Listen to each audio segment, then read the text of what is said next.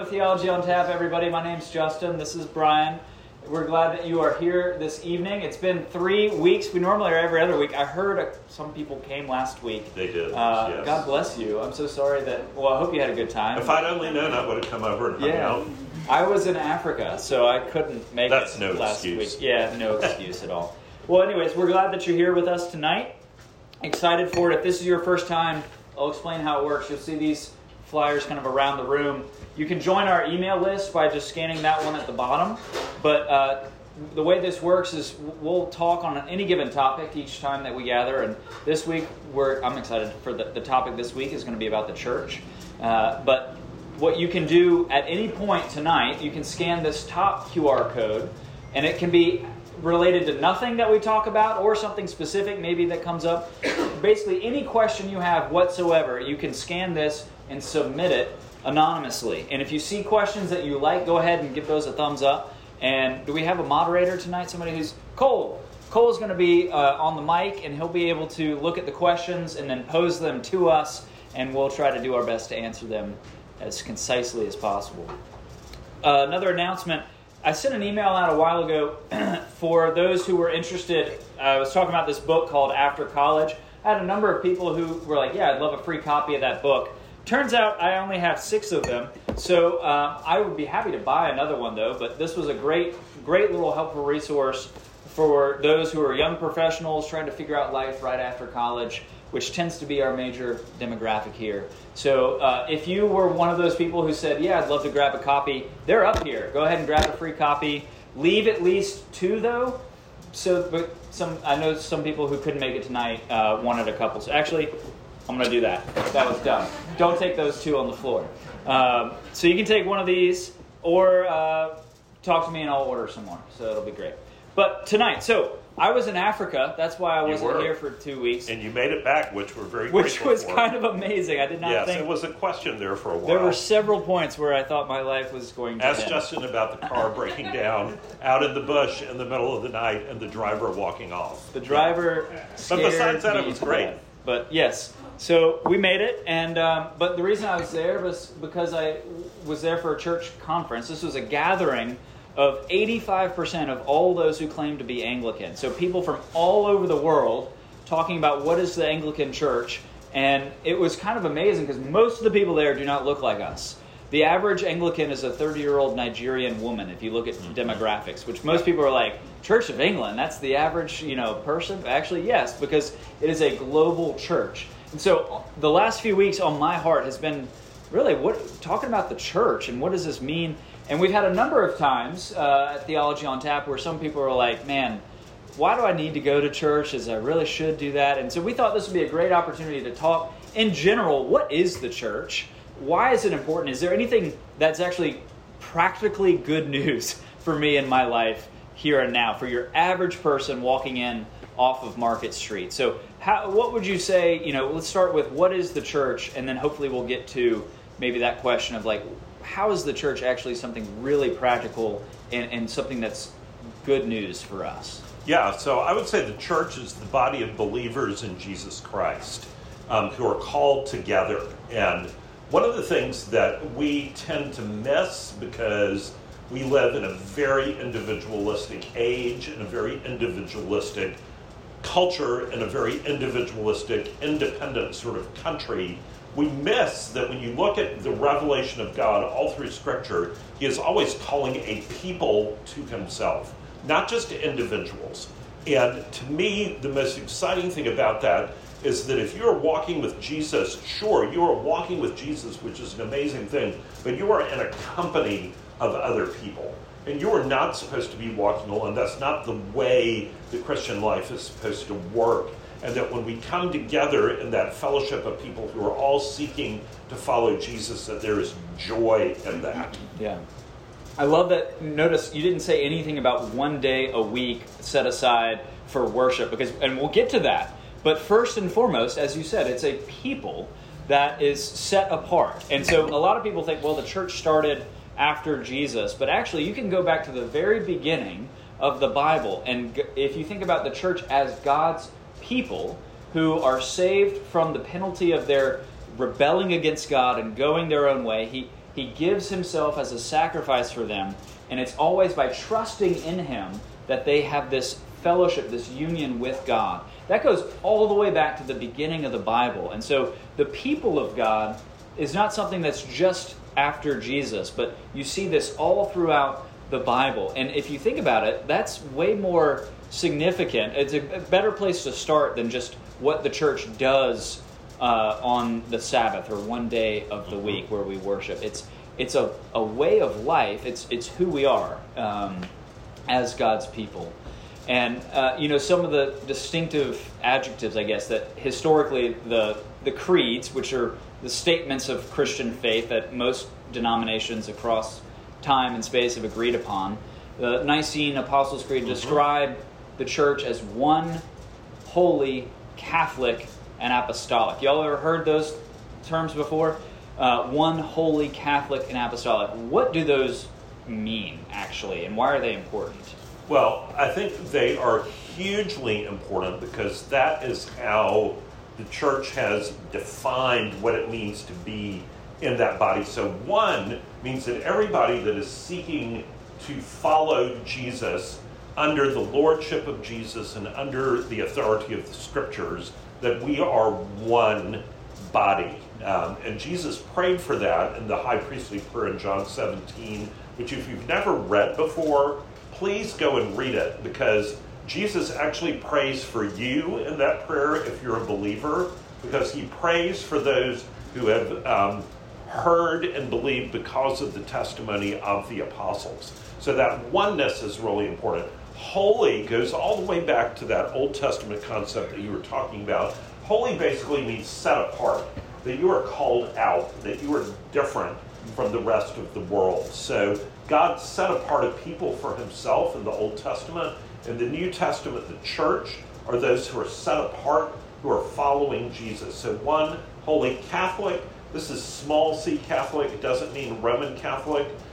It means universal, that it is across languages, it's across cultures, it's across time periods, it's across every kind of division that you can think about. It's Catholic, it's universal, it is everybody that believes in Jesus. And the most amazing thing that you will experience if you travel and go to be with other Christians, you can go somewhere where they don't speak your language, where you don't know the particulars of what's going on, but people that are following Jesus, you will find that there is this resonance of fellowship with them, no matter where you are in the world. And then apostolic means that we are under the authority of the 12 apostles, those who had 3 years with Jesus, who were his followers, who learned the faith inside and out, and then passed that faith on to what became known as the church. Yeah, that's so. Going back to the Catholic piece there, that was something that this past week really stood out to me as I'm gathering with people from all over the world. In fact, I got to share, I don't know if I've told you this, but one of the highlights, we're all gathering, worshiping, and most of the people are speaking different languages, right? But we're in Kigali, Rwanda, and so there was a lot of, most of Rwandans can speak English, and so it was kind of cool because they had this choir that, very different than what St. Philip's is like. We're priests at St. Philip's Church here, but they do Handel's Messiah. They had Handel's Messiah, where they were singing King of Kings and Lord of Lords about Jesus, and then they went off into all these different languages, and I'm just in a room with 1,000 other people from their own languages and countries, and it was just beautiful because we all know the song, the King of Kings, Lord of Lords, and that transcends so much of what our own context is. And it was just a beautiful thing, like as you said earlier, when you're in that environment with people who are so different, but your bond in the most important thing is actually there. It's a powerful experience. But going back to something you said earlier about we live in an individualistic age, right? And I think that's what is probably why talking about the church is so important, is because while especially here in America, that's very, the whole "don't tread on me" flags, and like we're all about, our which originated at St. Philip's Church. It did, by the yeah. way. We're not against democracy and individual rights and stuff like that. Christianity started that in many ways. But while God saves individuals, He never saves them individualistically. He saves people individually into a community. And I think most people don't realize that when they sign up to be a follower of Jesus. It's like, well, I can add Jesus into my life, but I can kind of just keep going on with what I want to do. But they don't realize the bigger picture is that Jesus actually brings you into a new family. Oh, that was bad. Wow. Yeah, it brings you into a new family, and that's one of the images of what the church is. There are also, we can talk about some of the metaphors or images, but I think that's so encouraging. We're jumping into what is good news about it, but I met so many widows and orphans. Yeah, it's fine. Did it stop working? No, you're good. Okay. Thanks, Chris. I met so many folks in Rwanda whose families were slaughtered in the genocide in 1994. And you want to talk about why the church is important? Well, literally their brothers, their sisters, spiritually, are there for them in ways that their family has been taken away. And that's what I love when Jesus in the Gospels talks about whoever leaves father, mother, brothers, and sisters for my sake will receive back 100-fold in the kingdom of God. Mothers, brothers, and sisters. And that's one of the good news, one of the pieces of good news about what the church is meant to be, despite her flaws, is that it's a family. Yeah, I think that's so important, particularly because we live in a culture where loneliness is just epidemic, and people are finding it so difficult, even if they know other people, to really connect with other people at a level that's meaningful, where you don't feel like you're just alone. And we've dumbed down the definition of friend because of social media, and the result of that is that so many people feel isolated and detached. And the interesting thing is when you look in the New Testament, and particularly when you look at the whole idea of people who come to believe in Jesus in the New Testament, it's very different than the lingo that you might hear in the United States. A lot of times you hear about accepting Jesus into your heart.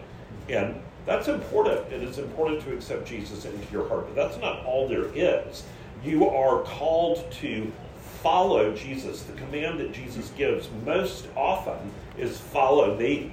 And then you are also called to be baptized. But the baptism is not an individual, isolated thing. You are baptized into a body of believers that becomes your new family. And the book of Acts is particularly beautiful in describing this.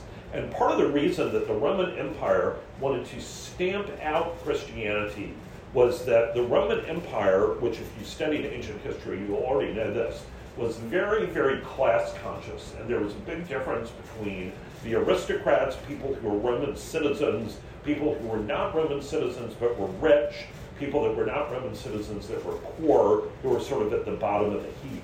And what Christianity did is it took all of those people across that spectrum and told them that you are brothers and sisters with one another, and you are to love one another. And Christians started doing that, and the Romans were terrified because they thought this is going to undermine our entire power structure. And that is what really began the persecution of the church. But that whole idea about church as family is really, really important. And in our isolationist world that we live in today, we've moved more to what I think of as church as like the weekly grocery store run. That we live elsewhere, we have some other group of people that we relate to, and then once a week we drop in to pick up what we need to make it through the next week. But that is not at all the New Testament vision of the church. Yeah, imagine seeing, and that's one of the things, like, if you read the Bible and see all these metaphors, for the church, being adopted into the family of God, or the body of Christ, like every member is united in this body and essential in its function, you start recognizing, it's like, man, the disconnect of where we are. And my heart breaks in many ways because I think people are so well-meaning and well-intentioned, but there's just so many other things that vie for attention. And so, I mean, I've got 3 young kids. Like, we've got sports all the time and all these things. And I'm in that world right now where so many, but you're trying to imagine, like, what if we as a family met just kind of 1 hour a week, and that was really kind of all we saw of each other? That would be a pretty, what kind of family is that? But, so you look at what the Bible says, like, is the church, and then you look at kind of the state of that's a kind of a pretty strong indictment of, like, how we actually live as the family of God now. What are some ways that we can live more into what it means maybe to be the family of faith? Well, I think part of it involves shifting your priorities, because you can't be an integral part of 20 different families. Yeah. That is not physically possible time-wise. And I think that for many of us, we have bought into our culture's lie that our work life and our work success is the most important thing. And particularly when you're the age that most of y'all are, you hear over and over again, you've got to suck it up for about 10 years and just be miserable and keep your nose to the grindstone and gut it out and do what you got to do. And then when you're like 35, if you've like gutted it out and sacrificed all the rest of your life, then you'll like have enough money where you can like have a life again. But the problem with that is it's a lie. Yeah. It doesn't work that way. And if you talk to people that are on the other side of that, they will tell you that that's a lie. So I think that cultural myth is a big obstacle. The other one that I think is a big obstacle is we find it, particularly as Americans right now, very difficult to live into what I would call the rhythm of the church. Because the rhythm of the church is a more ancient rhythm that revolves around worship. And we're not used to that, because if we worship anything in this culture, it's ourselves and our own success. And the idea of taking time out of our schedule to do something that is non-productive, where I'm not going to get more muscle mass or lose weight or acquire any marketable skill, that seems like, well, why would you bother? And worship means that you go and focus for an hour and a half, or even 2 hours on God. But the point of that is when you do that, it completely restructures your priorities. And I think once you restructure those priorities and begin living into that rhythm, that's where the beauty begins. Yeah. So that was really the first time you've even talked about what we do when we gather regularly for worship. And that's an important part of what the church is to be about. In fact, that's the Old Testament, like the people of God, the church that was the ecclesia, or the kahal, which meant the assembly, the gathering of people that were devoted to God. And that's specifically what we do 1 day a week, to offer prayer and praise to God and to serve the needs of others. But another, I would say, a more holistic picture of what the church is to be about is found in Acts 2, which we've talked all the time before. It says that the first Christian church, this is what they did. They devoted themselves to the apostles' teaching, to fellowship, to the breaking of bread and the prayers. And awe came upon every soul, and many wonders and signs were being done through the apostles. And all who believed were together and had all things in common. And they were selling their possessions and belongings and distributing the proceeds to all as any had need. And day by day they attended the temple and broke bread in their homes. And I think some of the things there's a lot that we could say about that, but what I want to focus on is think about the relationships outside of that regular 1 hour a week or however long gathering time for worship. I think that's one way that we, particularly here, it's great that if you're coming just 1 hour a week into church, like that's important, please do that. But also take time to invest into the relationships with the people that you meet there. If the church is really this family, it's kind of like this. Like if I only gathered with my children at meal times, and that was really the only time that I got to know them, where we're all kind of together. That's kind of like what we do on Sundays in church. But no, there should be more than that, right? Like we should, there will be times where I go one-on-one with my son or my daughter, and it's like taking the time to invest in the relationships in the family, not just when we're all together, but specifically when we're scattered. So meeting in homes and, doing a lot of these things. Meeting the needs, serving those. You have to spend the time actually with people in the church to be able to do that.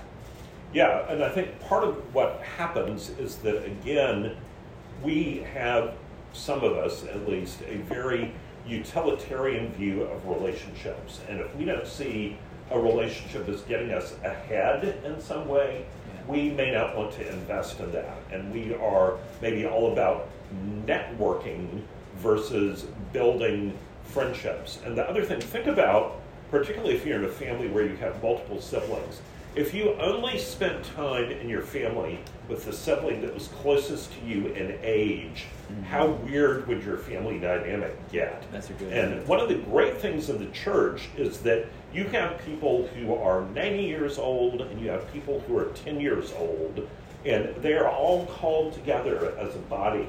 And part of what we need to do is to branch out and to get to know people who are not in exactly the same phase of life that we are, because there's a richness in that. And I will say just an example of how I experienced what this family means. Some of y'all know I have had multiple eye surgeries this year, and one of them was really the pits. I won't go into all the details, but they basically, I have a detached retina, so they drill through your eyeball and then sew it back together and glue it, then you can't move your head for 10 days. So I literally had to sit like this in a chair and keep my head just like that for 10 days. I was like, I'm going to die. I'm going to die because I'm an extrovert now. He's like, I'm going to be all alone for 10 days. This sounds like a vacation to me. In the corner. And the most amazing thing is that completely without my knowledge, some of the people at St. Philip's set up this meal and visit train where every day I had 5 or 6 visits. And sometimes it was a 90-year-old lady bringing me a meal. One time it was 2 high school students coming to read to me out of the Chronicles of Narnia because I couldn't read, because I couldn't, it was bad. But all of these different people, some people that I've known for years, some people that I hardly knew, and they came every day, and it ended up being such a blast. I mean, I would never have thought that 10 days of what I was calling my captivity would have been a blessing, but it was because of that family surrounding me. Yeah, that's awesome. Well, let's end with this. What are some? A lot of this of what we've said, I think a lot of people are like, yeah, I know church is important. I should do that. Okay, that's great. That's kind of what the church is, but practically speaking, why is it, let's focus on that for the rest of our time. Why is that really something that's going to be encouraging and something that's really good and exciting for people to actually become more involved in what we're talking about? Well, I think part of it is because one of the things that Jesus says is that when 2 or 3 are gathered in my name, I am there in the midst of them. And so there is a spiritual reality to fellowship among Christians, where when you have 2 or 3 Christians together, there is the presence of Christ there in a way that is mystical, that will be a huge encouragement to you. So I think that aspect is important. I think the other aspect that's important is that you realize that you are not alone. We are, as Christians, if you're a Christian, swimming against a cultural tide that is like a rip current, going in the opposite direction. And we need like-minded people around us to encourage us and help sustain us in that. And if you're just trying to go it alone, it's just not the same. And then also, being able to process what's going on in your spiritual life, either by talking about what was it about that worship service or sermon that resonated with you, was there anything that struck you particularly, or even to just talk about, this is something I'm really struggling with, would you pray with me? You know, all of those kinds of things, that can't happen if you're just alone. Mm-hmm. Yeah. I think another thing too is certainly the church is an antidote to loneliness, and you have already, that was part of God's design, is that this is a community and that you are not meant to be alone.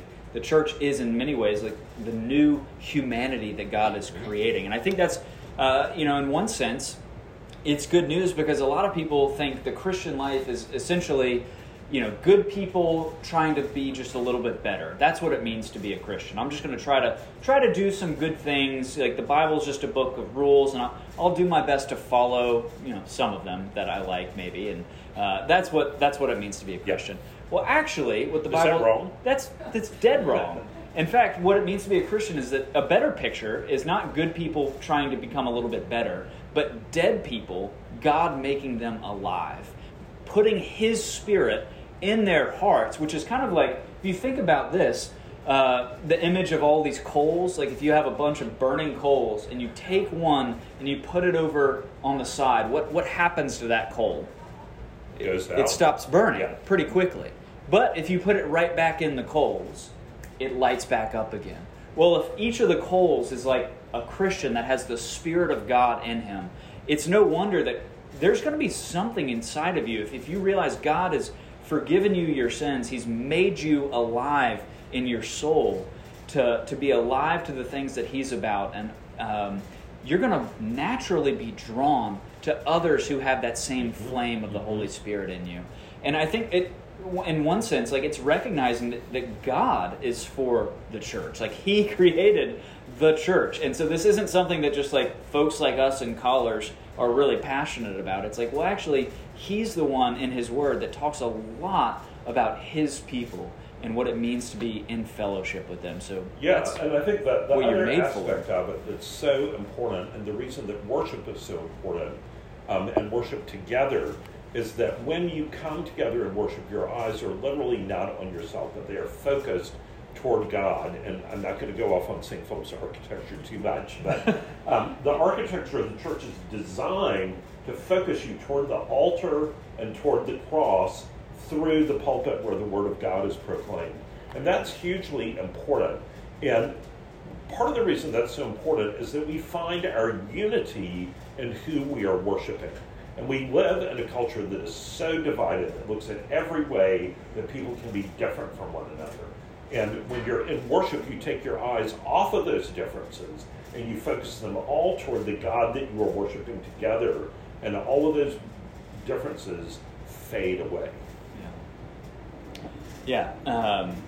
Well, that's probably a good... I don't know what time it is. Yeah, we should probably call it there. So I'm sure there's some questions. How are we doing on the questions? Doing great. Right. Guys, I guess if you'd like, go on the site there and upvote and like the questions that you would like to be asked, and I will try to be beholden to the democratic will of people as best as possible. So just take a moment to do that. And in the meantime, I guess we can proceed with one of the top questions, and this is kind of a lighthearted one. It is, what's the best and worst thing you ate in Rwanda? Do not hold back. Don't hold back. Well, the best thing that I ate.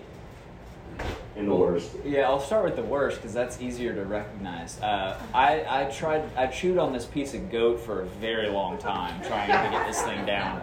And I called it quits, and so that was the worst thing that I was proud of myself for trying. The best thing,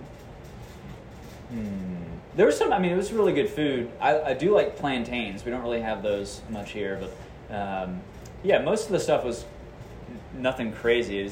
I had this really good lentil soup, actually. It was really, really good. Rice, beans, kind of the major part of the diet, but vegetables, not too much different, but just like the chicken and the goat were not what I'm used to here, I'll say that. So, Nice. But thanks for the Toto there. God bless the rains down in Africa. That was, I don't know if anybody caught that there, Chris and his musical genius. All right, how are we doing? All right. Let's start off with what is purgatory, and why do Anglicans not believe in it? Okay, well, there's that. Purgatory is a doctrine that is generally associated with the Catholic Church. It is a doctrine that also people usually think about with the worst abuses of the doctrine. Yeah. It is not a doctrine that is particularly grounded in Scripture. But the basic idea of purgatory is that people who believe in Jesus when they are living continue to try to follow Jesus, and then when they die, because they're still sinners, even though they believe in Jesus, they need to go through this purging or cleansing process before they can be admitted to heaven.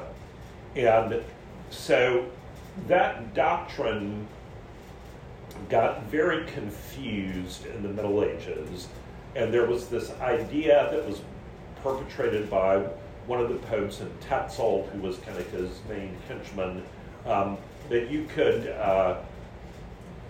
pay money for an indulgence of take years off purgatory for somebody. Yeah. So the old slogan was, the moment the coin in the coffer rings, that soul from purgatory springs. That is, as the Book of Common Prayer would say, a fond thing, which means a doctrine that's ridiculous. Not a nice thing. But most Catholics today would not say that's what purgatory is. So I think all Christians would agree that no sinner can enter heaven unclean, but that what you have to do is to be cleansed. And the understanding of what the atonement means is that you are cleansed by the blood of Christ. Some Catholics would say that the way that that happens is a longer period that involves purgatory.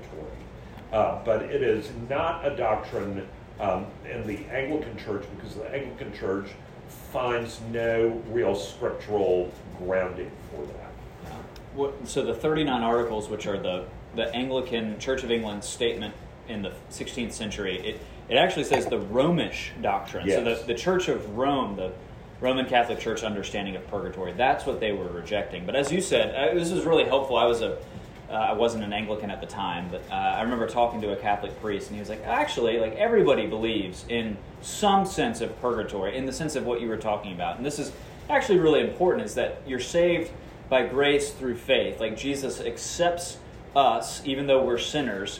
God the Father accepts not our record, but Jesus' record on our behalf. And so that's given to us as a gift. That's called justification. We're counted righteous in God's eyes. But everyone believes that it's not just enough to have that. You have to become made righteous. So you actually begin to reflect the image of God in your own character. And that's what heaven is going to be like, where we're all made perfect. Not just counted perfect, but made perfect. And so that Protestants believe that happens in an instant in many ways at the end of life. The Romish doctrine was that there was this understanding that there could be a period of time, indefinite period of time that happens. But if you're confused about that, feel free to talk to us after. The point is we are made clean in God's eyes forever, and that's a good thing. Yes. Yeah, it's part of the gospel. What's next? Getting into some hypotheticals now. If you were in a dating relationship now, where would you set the physical boundary? Should the woman expect the man to lead her in that? Wow. Okay. That was from This is basically just like the last question. I don't see the difference here. Yeah. I will say I am not in a dating relationship because I'm in a married relationship. So where would you set the boundary? But what I would say is that if you are in a healthy dating relationship, the way that you set boundaries is by together talking about that when you are not in a passionate moment on a sofa in somebody's apartment by yourself. So what you would want to do is talk about what your understanding of Scripture and all of that is with the person that you're in the dating relationship with, and then jointly agree with boundaries. If you have one person setting boundaries and the other person is not bought into, you are setting yourself up for disaster. So I think if you don't feel like you can have that conversation, that's probably a pretty good sign that this is maybe not a great relationship. That's a really good word. Yeah, I would say to add to that, what the Bible is clear on is that all sexual intimacy activity is meant for the marriage relationship. And there's all sorts of, I think I've even gone into this before, but like the fact that you're bound to somebody legally, socially, in every way, you're holding nothing back from them. That's the context that God's made for you to be fully vulnerable in what the wonders of sex was meant to be. And that's not just physical intercourse, but every aspect of sexual activity. So that's what the Bible is clear on. So that's easily like the boundary. Now there's two ways that you can kind of go with, if that's what the Bible is teaching, you can kind of go the legalistic way. And this was me, I think, in college or right after college, in the dating relationships I had, I was like, man, the person that I was being mentored by, he was like, actually, I didn't kiss my wife until I got to the wedding altar. And I was like, good night, that's amazing. I'm going to do that. And I made it to engagement, which was kind of cool, but I kind of broke down after that. So, but still, the point was, I want my relationship not to be marked so much by physical activity, but it taught Molly and I to learn how to be able to communicate well and to express affection in ways that are not just what the culture says now, which is just sexually. Right. Now, that's a legalistic, maybe extreme. The other side is, to be so laissez-faire that you actually don't use wisdom sometimes. So, like, if you find yourself constantly going further than you want in your relationship, it might be good to try and put in some boundaries of like, yeah, you know what? I find that when we're alone and it's 2 a.m. and we're in the same place every time where we keep doing what we don't want to do, maybe we shouldn't go there. So again, I'll leave it up to whoever's asking that question, but you see a little bit of the parameters of what we're talking about and some errors to it. And I would say the other thing that's really important in that whole discussion is that our culture, and this is something since I'm old, I've actually seen this happen over the past couple of decades, is that now in our culture the idea of intimacy and closeness and sex are almost identical. And the idea that you can have intimacy and closeness without sex is very surprising to people. But that historically is the way people have understood intimacy and closeness, that you build that and you work on that. That has nothing to do with the sexual relationship. And we try to short circuit that, I think, today because there's such rampant loneliness that we go straight to the physical and skip the rest.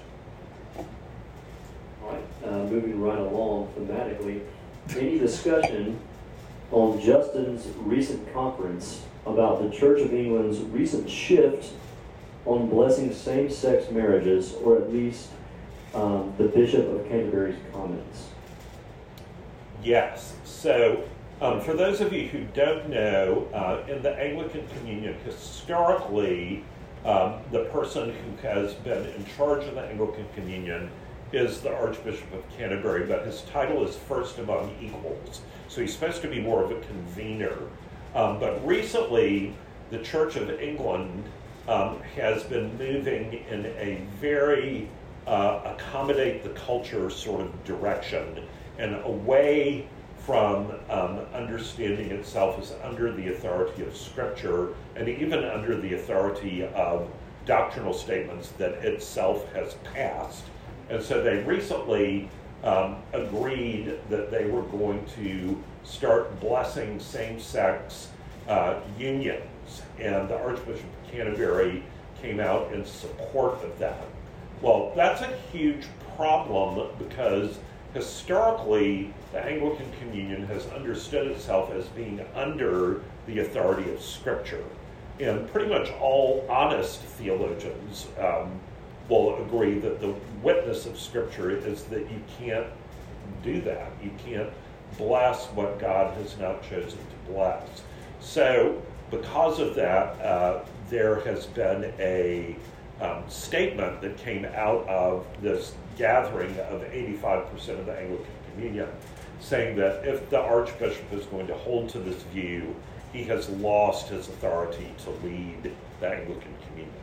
Do you want to comment? Yeah, no, that's really good. I think this is, in fact, similar to the last question. It needs to be said that God is very, very much pro-sex. Like, he created sex. And so I think it's so easy to hear some of these things and like, well, God's a killjoy. Like, that is not the case.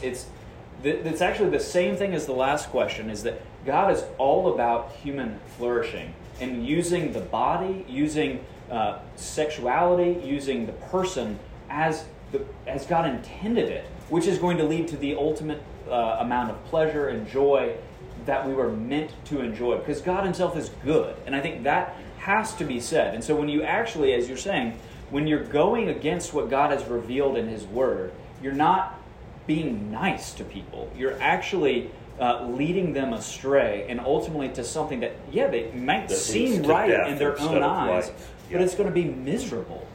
And at the end of the day, like, if you believe that God's revealed himself and that he's good, we submit to that. And so this is why this conference was so significant. It doesn't matter who it is, but if they go against God's word, that's the ultimate unity. Like, when we talk about the church as being unified, we're not in unity with a particular person other than Jesus and the Word of God. That's what gives us the unity, is that we're in submission to Jesus and his Word, not the Archbishop of Canterbury or the Pope or anybody else. We're in submission to God and his Word.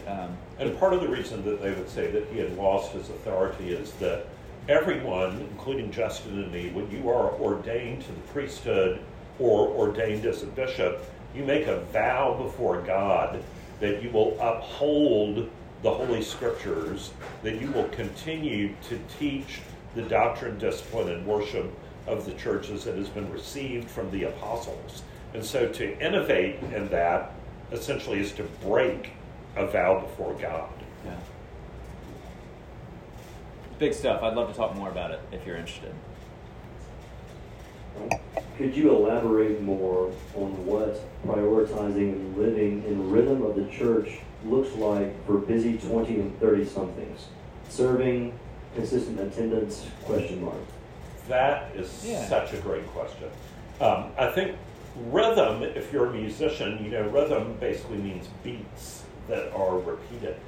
And so the rhythm of the church, and each congregation has a different kind of rhythm, but just using St. Philip's as an example, Sunday morning worship would be a non-negotiable if you're trying to lean into the rhythm of the church, that you're there, that you know you're there, that it is a stake that you build around, that you probably plan to go to Rector's Forum Bible study, that maybe you make plans with some friends to go together to the worship service, and you make plans to maybe go for a meal after that. You probably look for a way to do some volunteer work somewhere during the week, whether it's helping with the youth group or with one of our missions to the poor or something like that, that you try to do that. You might look for a smaller group Bible study each week. You might look to coming to the Wednesday service and then staying for the supper and maybe going to C.S. Lewis class. But having those things that you put into your day timer or your Google Calendar or whatever you use, they're sort of the things that everything else folds around. Because the problem that most of us have is that everything else goes into the calendar first, and then if there's a blank or we don't have anything better to do, then we think about going to church. And rhythm means repetition of doing the same thing. And so making those commitments, I think, is key. Yeah, I agree with a lot of that. There was a church that I was at that I think did a pretty good job of succinctly putting some of the rhythms. And they would say each of these three categories are essential: up, in, and out. So being up, thinking about your relationship with God. So worship on Sunday mornings, that's like the bare minimum. If you want to go deeper, you have Christian education time. So there'd be classes like your C.S. Lewis class, or like a Sunday school where you're studying a book of the Bible or doing a Bible study, something like that. The in is like actually kind of what we're talking about today, building relationships with the fellowship of believers, getting to know them, praying with them, serving them, going alongside the struggles of life and suffering together. That's a critical part of like the inward fellowship of the church. But then it's always also meant to go out, to bless the community, to serve the common good, to share about Jesus in the world. So up, in, and out. Those are the three rhythms, I would say, that are kind of helpful really to think about it. All right. what's the difference between waiting for God's timing and being lazy or giving up? Yeah. That's a great question. I think that there is a huge difference there, although sometimes the lived experience of that doesn't feel that different. I think when you are waiting for God's timing, it means that you are intentional about bringing whatever it is that you're waiting for before God, that you're searching the scriptures, that you're praying about it, that you are talking with other people and praying with them about it, and that you are looking for God to respond. I think when you're doing that, that's what I would call active waiting. And that involves putting yourself in places where God can speak to you. And I would say sometimes God will speak to you just out of the blue while you're driving your car on East Bay Street, but it's more likely that God will speak to you when you are in a worship service, when you are reading the Word of God, or when you are in deep fellowship or prayer with another person. So I would say that's part of active waiting. If you are not going to church, you're not spending any time with anyone else who's a believer, if you just feel really depressed all the time and feel like God has abandoned you, that probably means that you are not actively waiting on God and that you've fallen sort of into the lazy side of that. You want to add to that? The active part that's a really good answer to it. I was going to be snarky and say the difference is between hope and despair. In some sense, like that's the difference. Is like Christian waiting is hopeful waiting because you know the God who is watching over your head and knows the number of hairs on your head. Like that's one of the things is that, and as you said, the active, intentional obedience in some ways. Like usually once you get to the laziness, you're entering despair. Why is it even worth trying to follow and be obedient to God? And then chances are you're just likely to go your own way at that point. So that is not Christian biblical waiting on the Lord. It's even when things don't seem to be going the way you want. You're seeking God. You're asking for His help. You're going to be obedient to Him even when what you want in the moment doesn't seem to be happening. And I think that's a key difference. Yes, and I would say part of that goes to your view of God. To believe that God wants what is best for you is key in that. And I'm not going to do this, but I will just encourage you to listen to the Mumford & Sons' I Will Wait. That particular song has a great theology of waiting on God, and I love it because it talks about being on your knees and this whole idea of paint my spirit gold, that there is a hopeful and joyous expectation in that waiting. And waiting is not easy. We live in the most impatient culture in the history of the world. But waiting on God is something that is commanded in Scripture. And in a sense, like this entire life is waiting. We're waiting for all the deepest desires of our heart to be fully realized when the world is truly remade and new and we're with Jesus face to face, where all the sin and misery that we're in now will be eliminated. Like so all of the Christian life is in a sense waiting. A couple more. We got about 4 more minutes. Do you worry about the future of the church? What can our generation do to ensure it? That's a good question. I think I'm not worried about the future of the church. Couple reasons why. One is Jesus is the one who's he's building his church. He's the one who's caring. He created the church, and he's caring for the church actively at this moment.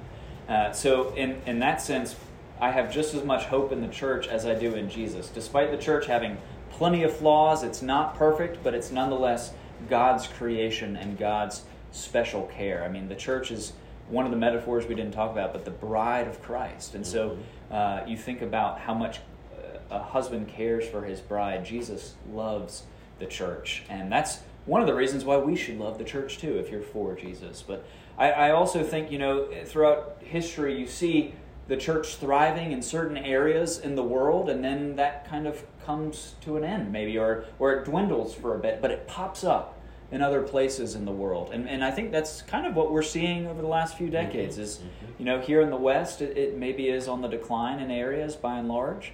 But what I just saw firsthand is a radical blossoming in Africa and Asia and places that are Think about Korea, China. The church is growing rapidly in some areas that gives me great courage and hope, I think.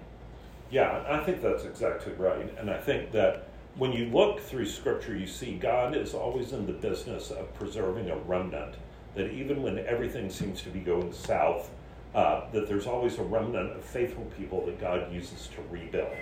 And certainly you can say the church is in decline in the United States. Some of y'all probably saw around Easter there were a lot of things going around the internet of this picture of Lower Manhattan from the 1950s on Good Friday and Easter weekend, where the Empire State Building and a couple of other buildings had set their lights in such a way that there were giant crosses on these skyscrapers.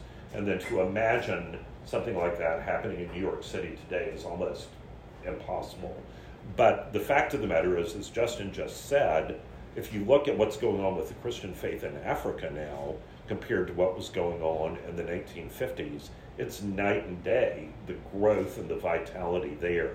So it ebbs and flows in different places, but the church is thriving by most measures if you look at it across the globe.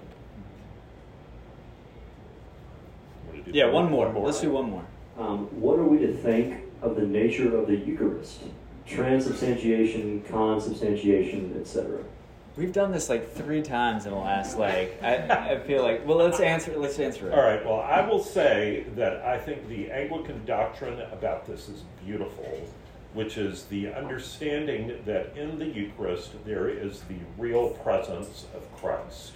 And that doesn't mean transubstantiation, that there is a change on the atomic level of the matter of the communion elements of the bread and wine, but that they do become sacred when they are set apart and they are consumed by a believer who has faith in Jesus Christ, that we are in some way that is a holy mystery partaking in the body and blood of Christ in a way that nourishes our souls.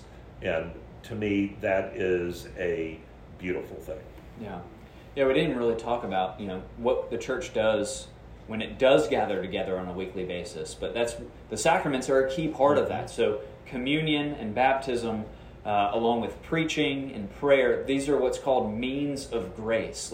And that's one of the big picture to this question, I think, for the person who just walks in from the street here, is that God cares for his people and he wants to build them up. He wants to establish them in faith. He wants to give them what they need to live the Christian life. And so one of those is this participation, this relationship with him that goes deeper and deeper. And so the preaching, the reading the Word of God, the sacraments, and praying, those are all elements where we are built up in our faith and encouraged. And I think some people can err too much in the direction maybe of seeing these aren't that important, or the communion is more about just like our commitment to God. But I think the big thing is that this is where God is giving us a gift in fellowship with himself, meeting us. And I think some of you who were at the Maundy Thursday service heard about this, but part of the idea of these sacraments is that they involve our senses. Yeah. They're tactile. We touch, we're washed, we drink, we eat, all of those things. And that is part of the way that God has ordained things to remind us that the physical reality of our faith is something that is important, and that those markers that we have through the sacraments help prepare us for that ultimate kingdom of God. Well, y'all, thanks for coming out tonight. This was a lot of fun. We'll be back in 2 weeks. 2 weeks. We promise we will be 2 weeks this time. And so feel free to stick around. If you want a copy of this book, they're up here. And we'll be around and happy to answer any more questions if you want to chat. Yeah. So thanks for coming.